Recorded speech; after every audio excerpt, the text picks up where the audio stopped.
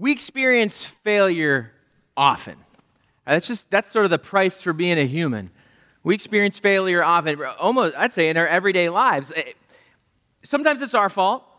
Sometimes it's our failure, and sometimes it's the failures of others, but failure is kind of a part of the human experience. Like when you order cheese fries at a restaurant, and they serve you this.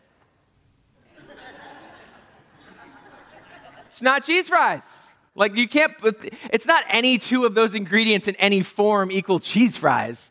That is clearly not cheese fries. Or when a dog wanders into your perfect beach panorama.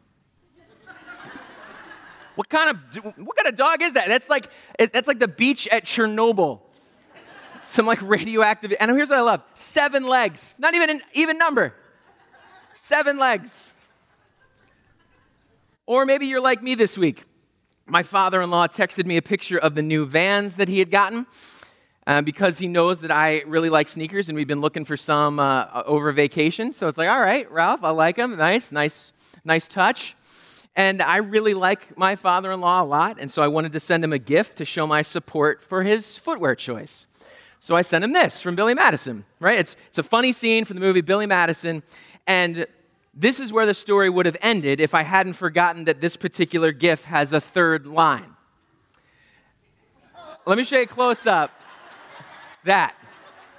I sent that to my father-in-law this week. Thank you. Not a great moment for me there. Not a great moment. Yeah, it was a little awkward, particularly because, no, I did not want to touch the hiney.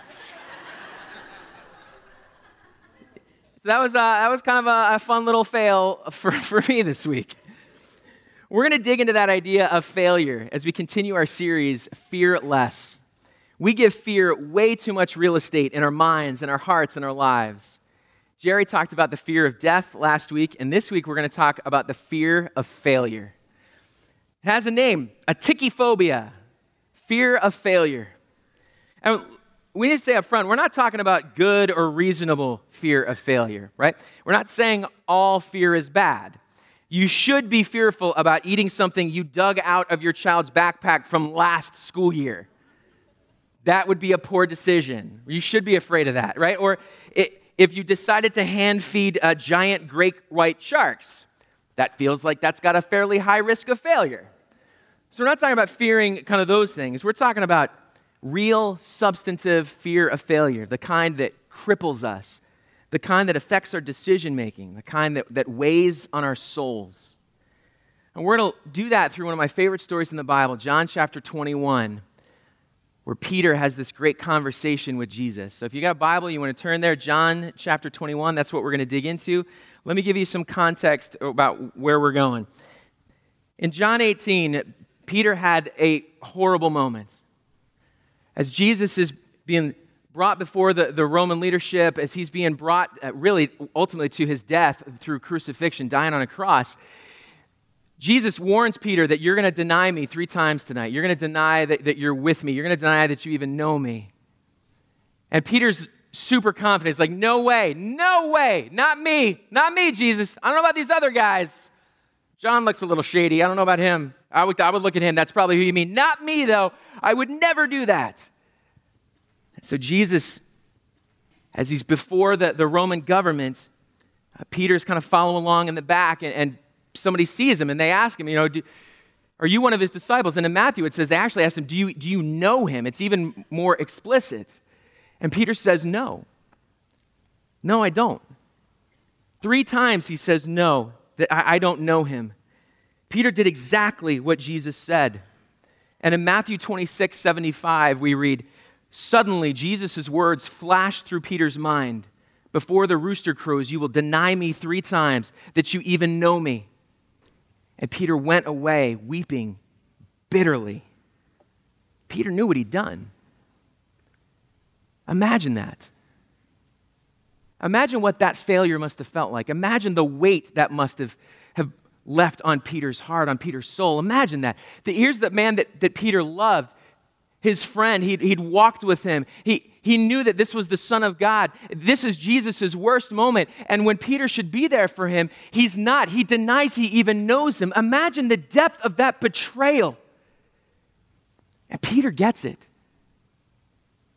He wept bitterly because he knew what he'd done. That's a significant failure. And so Peter, he goes back home. I got to imagine Peter's going, I have no right to be part of this anymore. I have failed so spectacularly. I'm just going to go back home to what I know. I'm going to go back to fishing. That's something I can do. All right, I haven't messed that up yet. I don't deserve to be over here. I imagine that failure just weighed on him. It certainly would have on me.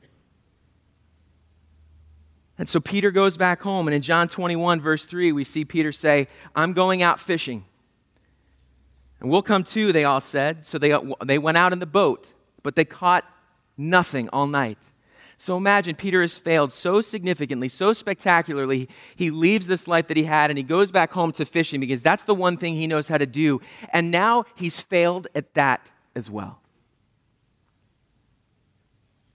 The sense of failure, of shame, man, that just must have been huge. It's in that context that Jesus shows up. Right, as they're coming in, they see this guy on the shore, and he's like, hey, did you catch anything? They're like, no. And so they throw your nets over the other side of the boat, and so they do. And this mirrors really when Jesus first met Peter, they did a similar thing, and they catch so many fish, they can't believe it. And so Peter realizes this must be Jesus, jumps in the water, and Jesus is making them breakfast, and they sit down to have this conversation in John 21, verse 15. After breakfast, Jesus asked Simon Peter, Simon, son of John, do you love me more than these? Yes, Lord, Peter replied. You know I love you. Then feed my lambs, Jesus told him. Jesus repeated the question, Simon, son of John, do you love me? Yes, Lord, Peter said. You know I love you. Then take care of my sheep, Jesus said. A third time he asked him, Simon, son of John, do you love me? Peter was hurt that Jesus asked the question a third time. He said, Lord, you know everything. You know everything. You know that I love you. Jesus said, then feed my sheep. I tell you the truth, when you were young, you were able to go and do as you liked. You dressed yourself and went wherever you wanted to go. But when you are old, you will stretch out your hands and others will dress you and take you where you don't want to go. Jesus said this to him to let him know by what kind of death he would glorify God. And then Jesus told him, follow me. Follow me. At Peter's absolute worst moment, Jesus enters into his story and does something different, I think, than we would. Why do we fear failure? Because we do. I think that's a huge part of the brokenness of our hearts. It's part of the big things that we struggle with. We fear failure. And it's interesting because we fail at all sorts of things that don't really bother us, right? We fail at video games. We fail at karaoke. Like I've maybe heard 3 people ever be great at karaoke. That's kind of the point of karaoke. It's supposed to be bad in a fun way, like Neil Diamond-ish. Somewhere my dad's heart is hurt that I besmirched the good name of Neil Diamond. We fail at March Madness brackets. Nobody's ever gotten a perfect one. We know going in, I'm going to be wrong. The question is, how soon into the month-long tournament am I going to be disappointed that I have failed? We fail at dancing. I've seen a lot of people dance. I do a lot of weddings, seen a lot of people dancing. Let me just tell you, there's a lot of failure at dancing. A lot of failure at dancing. So why don't those things bother us? Why do certain things really stick with us? Why can't we shake some failures? Why do we obsess about and fear certain things? When we're afraid of failure, when we give it lots of space in our lives, the underlying issue there is what we think it says about us. Maybe what we think about what it says about us to others, right? Maybe it's about what we think others think of us, but often it's really what it says about us to ourselves. Because fear of failure is really an identity issue. We have a hard time letting go of those things that we see as core to how we view ourselves and our place in the world. Failure is a constant reminder that maybe we're not as good as we thought, that maybe we really aren't good enough. But Jesus has a unique approach to failure, and that failure applies to us as well. And the first thing we see here is that Jesus meets you in the midst of failure. Jesus meets you in the midst of failure. Peter failed, and he failed spectacularly. He's so haunted by this failure that he goes back to his old life. But Jesus didn't leave him in his failure. He met him in the midst of that. Jesus sought Peter out. He came to Peter. He engaged with him honestly and candidly, and I think that's significant. Because what Peter didn't have to do is say, all right, how do I figure this out and make this right? How do I fix that brokenness? How do I make up for what I've done? And then I can seek Jesus out and we'll be cool. They didn't ever get to that point. Jesus sought Peter out. And that is incredibly hopeful. Because what it tells us is that our failure is not the end of the story. Our failure does not remove us from God forever. That our failure is not the end of it, right? We get one shot and that's gone. It's a picture of how deeply God loves us, that he would chase us down, that he would pursue after us.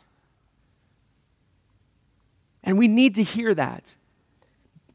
Because failure and the fear of it can lead us to fear failing again. Right? I've messed up now. It's just going to happen again if I do it. And we start to distance ourselves from those things. For some of us, failure can cause us to doubt ourselves, to doubt our worth, to doubt others, to doubt God. For some of us, that fear can cause us to dig in and get defensive. When we're confronted with failure, we push back on it, thinking maybe if we resist, and I wouldn't say these are the words that we're saying out loud, but in our heart, what we're functionally believing is maybe if we resist, maybe if we believe enough, if we can just convince ourselves that this isn't true, others will believe it too. And so when failure is brought up, we lash out or we push back, and we're not quick to listen, we're not quick to hear. We get combative. Because fear causes us to worry about, what does that say about me? For others, that fear causes us to withdraw or retreat, to give up, to say, I knew I couldn't do it. I'm not even going to try again. One bad experience now colors the rest of your life. We get so discouraged by fear that we pull away from others and into ourselves. Man, I know that's true for me. So embarrassed and ashamed of our failure that it just would be easier to not come close to anything that could possibly cause me to fail like that again. Failure can keep us from being willing to try. A couple years ago, I was helping coach a freshman baseball team at one of the public high schools near where we lived. And I wasn't able to start until 2 weeks into the season. And so I first practiced. Everybody else had been practicing for 2 weeks. And the coach, Sean, asked me to throw batting practice. And I'm like, Sean, man, I am rusty. Like, this is my first day.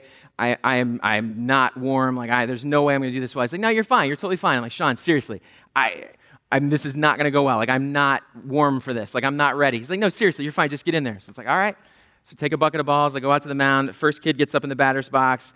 I get ready to pitch, throw, hit the kid right in the head. Right side of the helmet.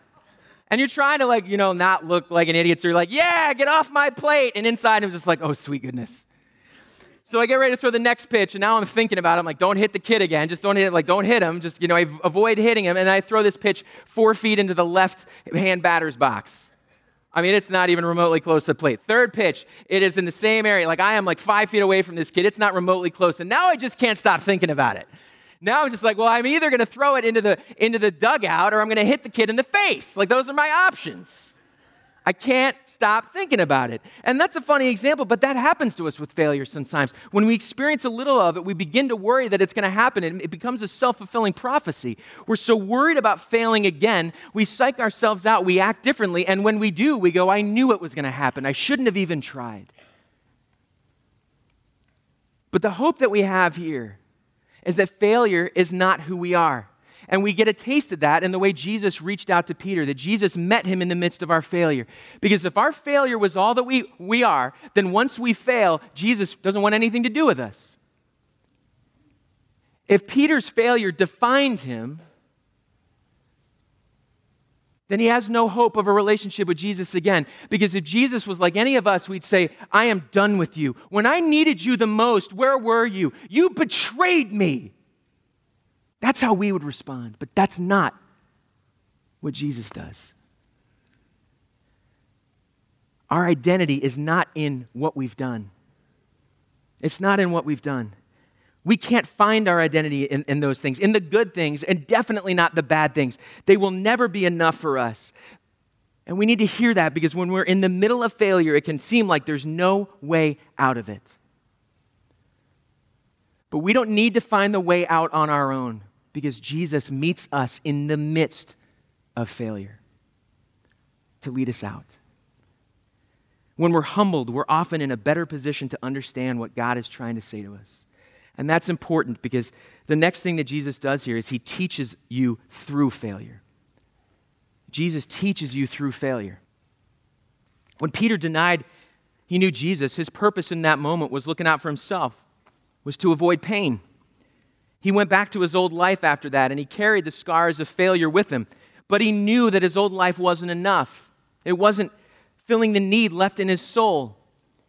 And when Jesus showed up, he didn't just say, hey, we're cool, no big deal. There was something important for Peter to learn in this moment. Folks, God teaches us through failure. I would even go so far as to say God often teaches us through failure. Teaches us things like humility, patience, compassion, perseverance. But ultimately, he teaches us that our identity is in Jesus. Our identity is in Jesus. What we need to understand is that Christians define success and failure fundamentally differently than the rest of the world. The most pivotal moment in human history, the single greatest success ever, Jesus' death and resurrection on the cross. Think about it. The single greatest moment in human history looked an awful lot like failure when it happened. Even to Jesus' disciples, he died. That wasn't supposed to happen. That's not what the plan was. He died. This whole thing is just falling apart. It looked like failure, and yet it wasn't. God teaches us through that. He draws us to himself. He wants us to understand what it means to be known and loved by him. And I love this truth in Colossians 2, verse 10. So you also are complete through your union with Christ, who is the head over every ruler and authority. Here's what that doesn't say. It doesn't say, depending on how often you failed or how badly you've messed up. You're complete as long as it wasn't too serious or it didn't happen too recently or it wasn't too often. Like you're complete unless those things. No, we are complete in Jesus. We're complete in Jesus. We will never be able to complete ourselves. There is an emptiness that we will always long to fill, but we are complete in Jesus. He's pointing us to that fact, teaching us that it is not who we are or what we do. That's not why we're loved. It's who God already is on our behalf. Psalm 37 says it this way, verses 23 and 24. The Lord directs the steps of the godly. He delights in every detail of their lives. Though they stumble, they will never fall, for the Lord holds them by the hand. I love that. He teaches us. He's engaged with us. And though we stumble, and we will stumble, we don't fall because God is with us. Frankly, it's such a mercy that God would allow us to fail to teach us in the midst of that. How many times in your life have you had to hit rock bottom before you were really willing to listen? God teaches us. He draws us back to himself. He wants to take our eyes off of our own selves and what we think we're able to accomplish and draw them to him. He's saying you will never be able to be enough on your own, but you don't have to be. Let me be enough for you. I love that picture. But there are times that we struggle with that, right? Because we don't respond that way. We project onto God our own insecurity, our own sense of failure. We project onto God our own insufficiency, and we figure God must be disappointed. God must be mad at me. God must look at me as such. If I see myself as a failure, God must see me as a failure too. But we're projecting that onto God. That's not his heart. That's not who he is. When you say to yourself, I am a failure, not I have failed, but I am a failure, what I want you to hear me say is, who told you that? Because it's not the God of the universe. He's not the one whispering that in your ear. Our view of God, honestly, is really our view of ourselves. That when you think about like you're housebreaking a puppy and they poop on the carpet, what we do, right, is we take the dog and you're like, look what you did! Look at it!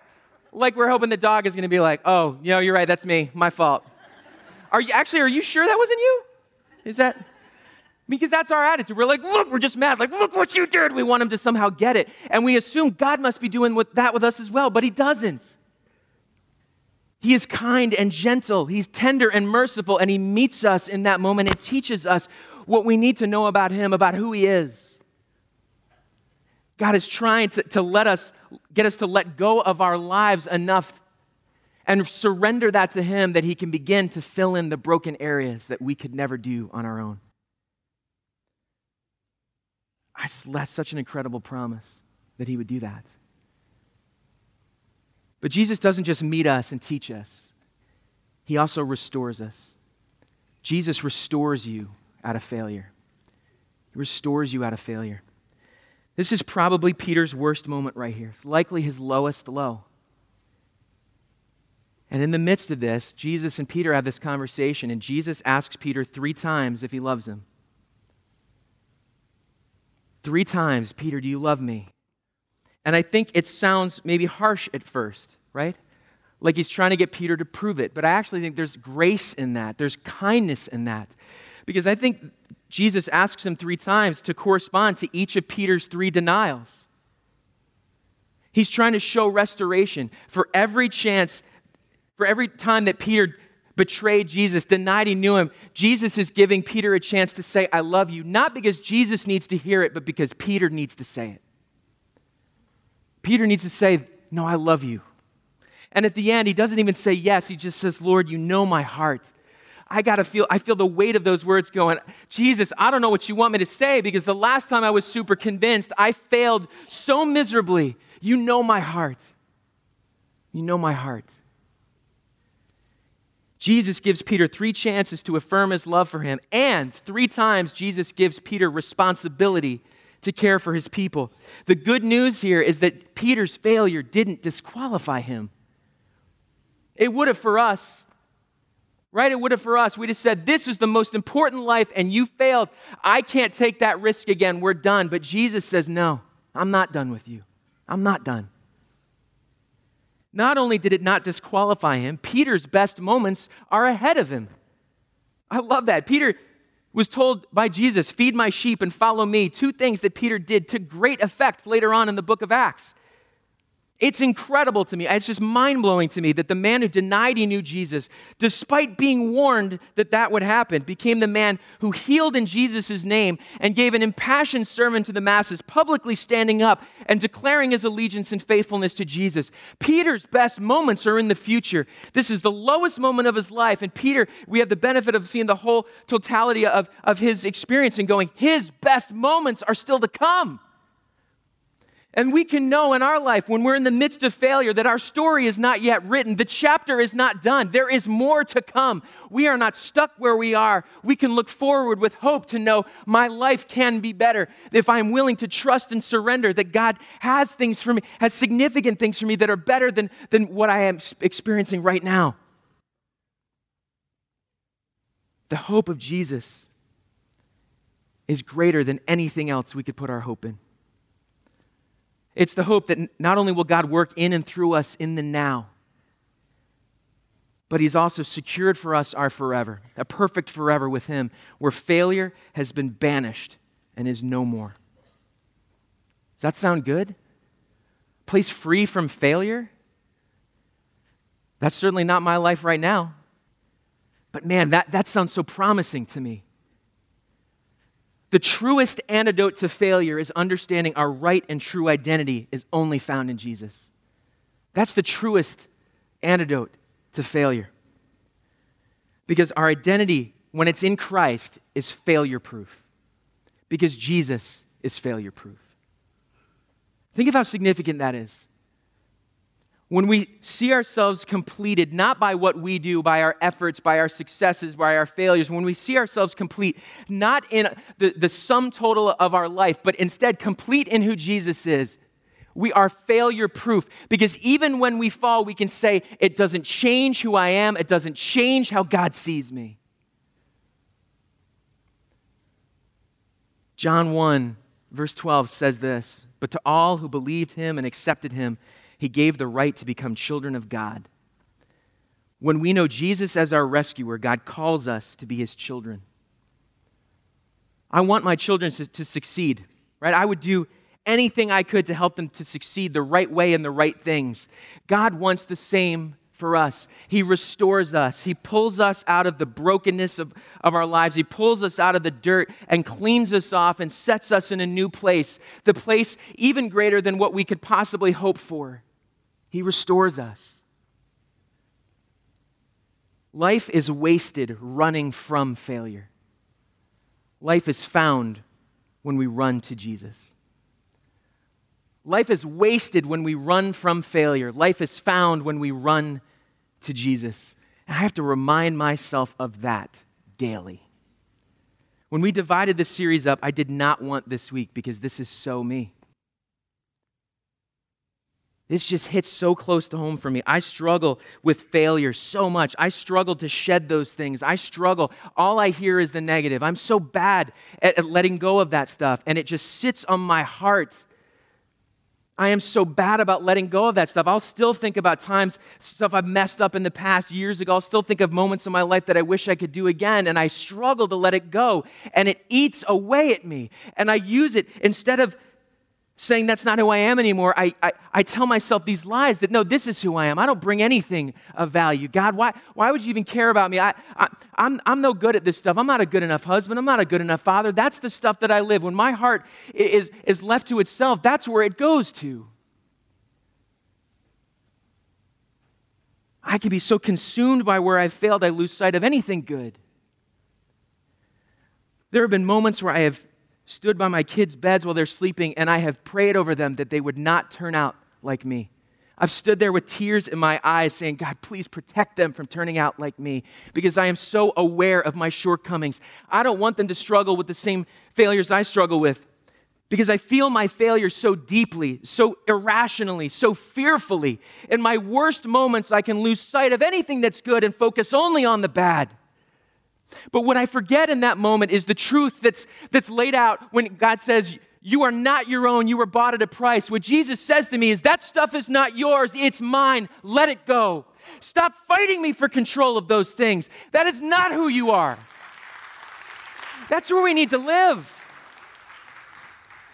Why would we believe these lies that we craft about ourselves instead of saying, God, I choose to believe the good that you see in me, even when I can't? That's the hope that we have.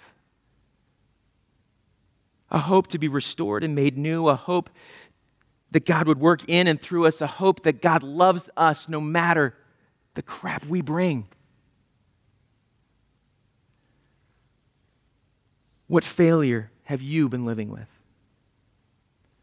There's a box on your notes, and I'd love for you to take the rest of the sermon and just think through that. What failure have you been living with? What failure can't you let go of? Maybe you're not doing well in school. Maybe your career isn't what you had hoped it would be. Maybe you have a broken relationship in your life. Maybe it's with a parent. Maybe it's with a friend. Maybe it's with your spouse and your marriage is struggling. And you're wondering, how did we get here? Maybe you're not the parent you want to be. Maybe your finances are a mess. What failure have you been living with? Folks, because of Jesus, when we are willing to trust Him, when we have a relationship with Him, when our identity is in Jesus, we can approach failure differently. I want to give you 4 things to think about this week. The first is, when it comes to thinking of how you approach your failure, number 1, understand it. Understand it. Take time to lean into your failure. Why did it happen? What brought it about? How did you get to this point? Can't do anything else with it until we start by understanding it. Because if we blow past that, if we ignore that, if we gloss over that part, we're going to be doomed to experience it again. The second thing is own it. Own it. Take responsibility for it. That's not something we really do well culturally. It's not something we really value culturally, but own it. Because here's the thing. It is often that with the failures you feel the most acutely, the most people in your lives see in some way. We like to pretend that nobody else does, and we spend all this effort and energy either dwelling on it or obsessing on it or pretending like it's not real instead of surrendering this to God, laying it down, saying, God, this is true. Help me in this. Don't deflect. Don't blame. Don't point fingers at someone else. And as part of owning it, confess it. Confess it to others. If you've hurt someone, confess to them. Man, I'm sorry that I've done this. Confess it before God. Confess before God that falling short of that standard that he set, of not being obedient, of not loving him well. And here's what you need to hear me say. Confession is for you. It's not for the person you're confessing to. If it matters to them, that is an ancillary benefit. Confession is us getting off of our heart the weight that sits on there. Third thing is learn from it. Learn from it. What is God trying to teach you through this? Because I guarantee you, he is definitely trying to teach you something. Where is God allowing you to experience failure so that he can draw out of your heart the reality that you are holding on to the wrong things, that you find your value or your worth or your identity in the wrong things and things that will never be enough? Where is God trying to draw you to himself? Because again, the difference between us and God is that God teaches to restore, that God wants us to learn so we can know the life he's created us for. God is not looking to grade us harshly so that we fail. God wants us to succeed. Learning something through our failure removes some of the sting and some of the pain. And I would say, too, when you learn from it, invite the right people into it with you. I'm not saying tell everybody your deepest, darkest failure. Probably not the time to share with your dentist when you're sitting in the chair and he's working on your mouth. Because it's probably going to sound like, a car years ago, or, like he's not going to hear it anyway. But share with the right people. Invite the right people into it. Seek out accountability, someone to walk with you, to learn from it and grow from it. We all need people. When we struggle with stuff at our core, we need people to walk with us and help us see things that we couldn't see. The last thing is release it. Release it. Let it go. Seriously. Let it go. Stop holding on to it. Because the truth of the Bible tells us that when we surrender to Jesus, it is not ours anymore. We hold on to stuff that has changed ownership. It's not ours. It's not ours. Surrender that. Lay it down, because when you know Jesus, that failure isn't who you are anymore. Winston Churchill said, "Success is stumbling from failure to failure with no loss of enthusiasm." I think that's truly only possible when we know that because of Jesus, our failures are not who we are. They are not our whole story. Your failures do not define you. The hope of Jesus defines you.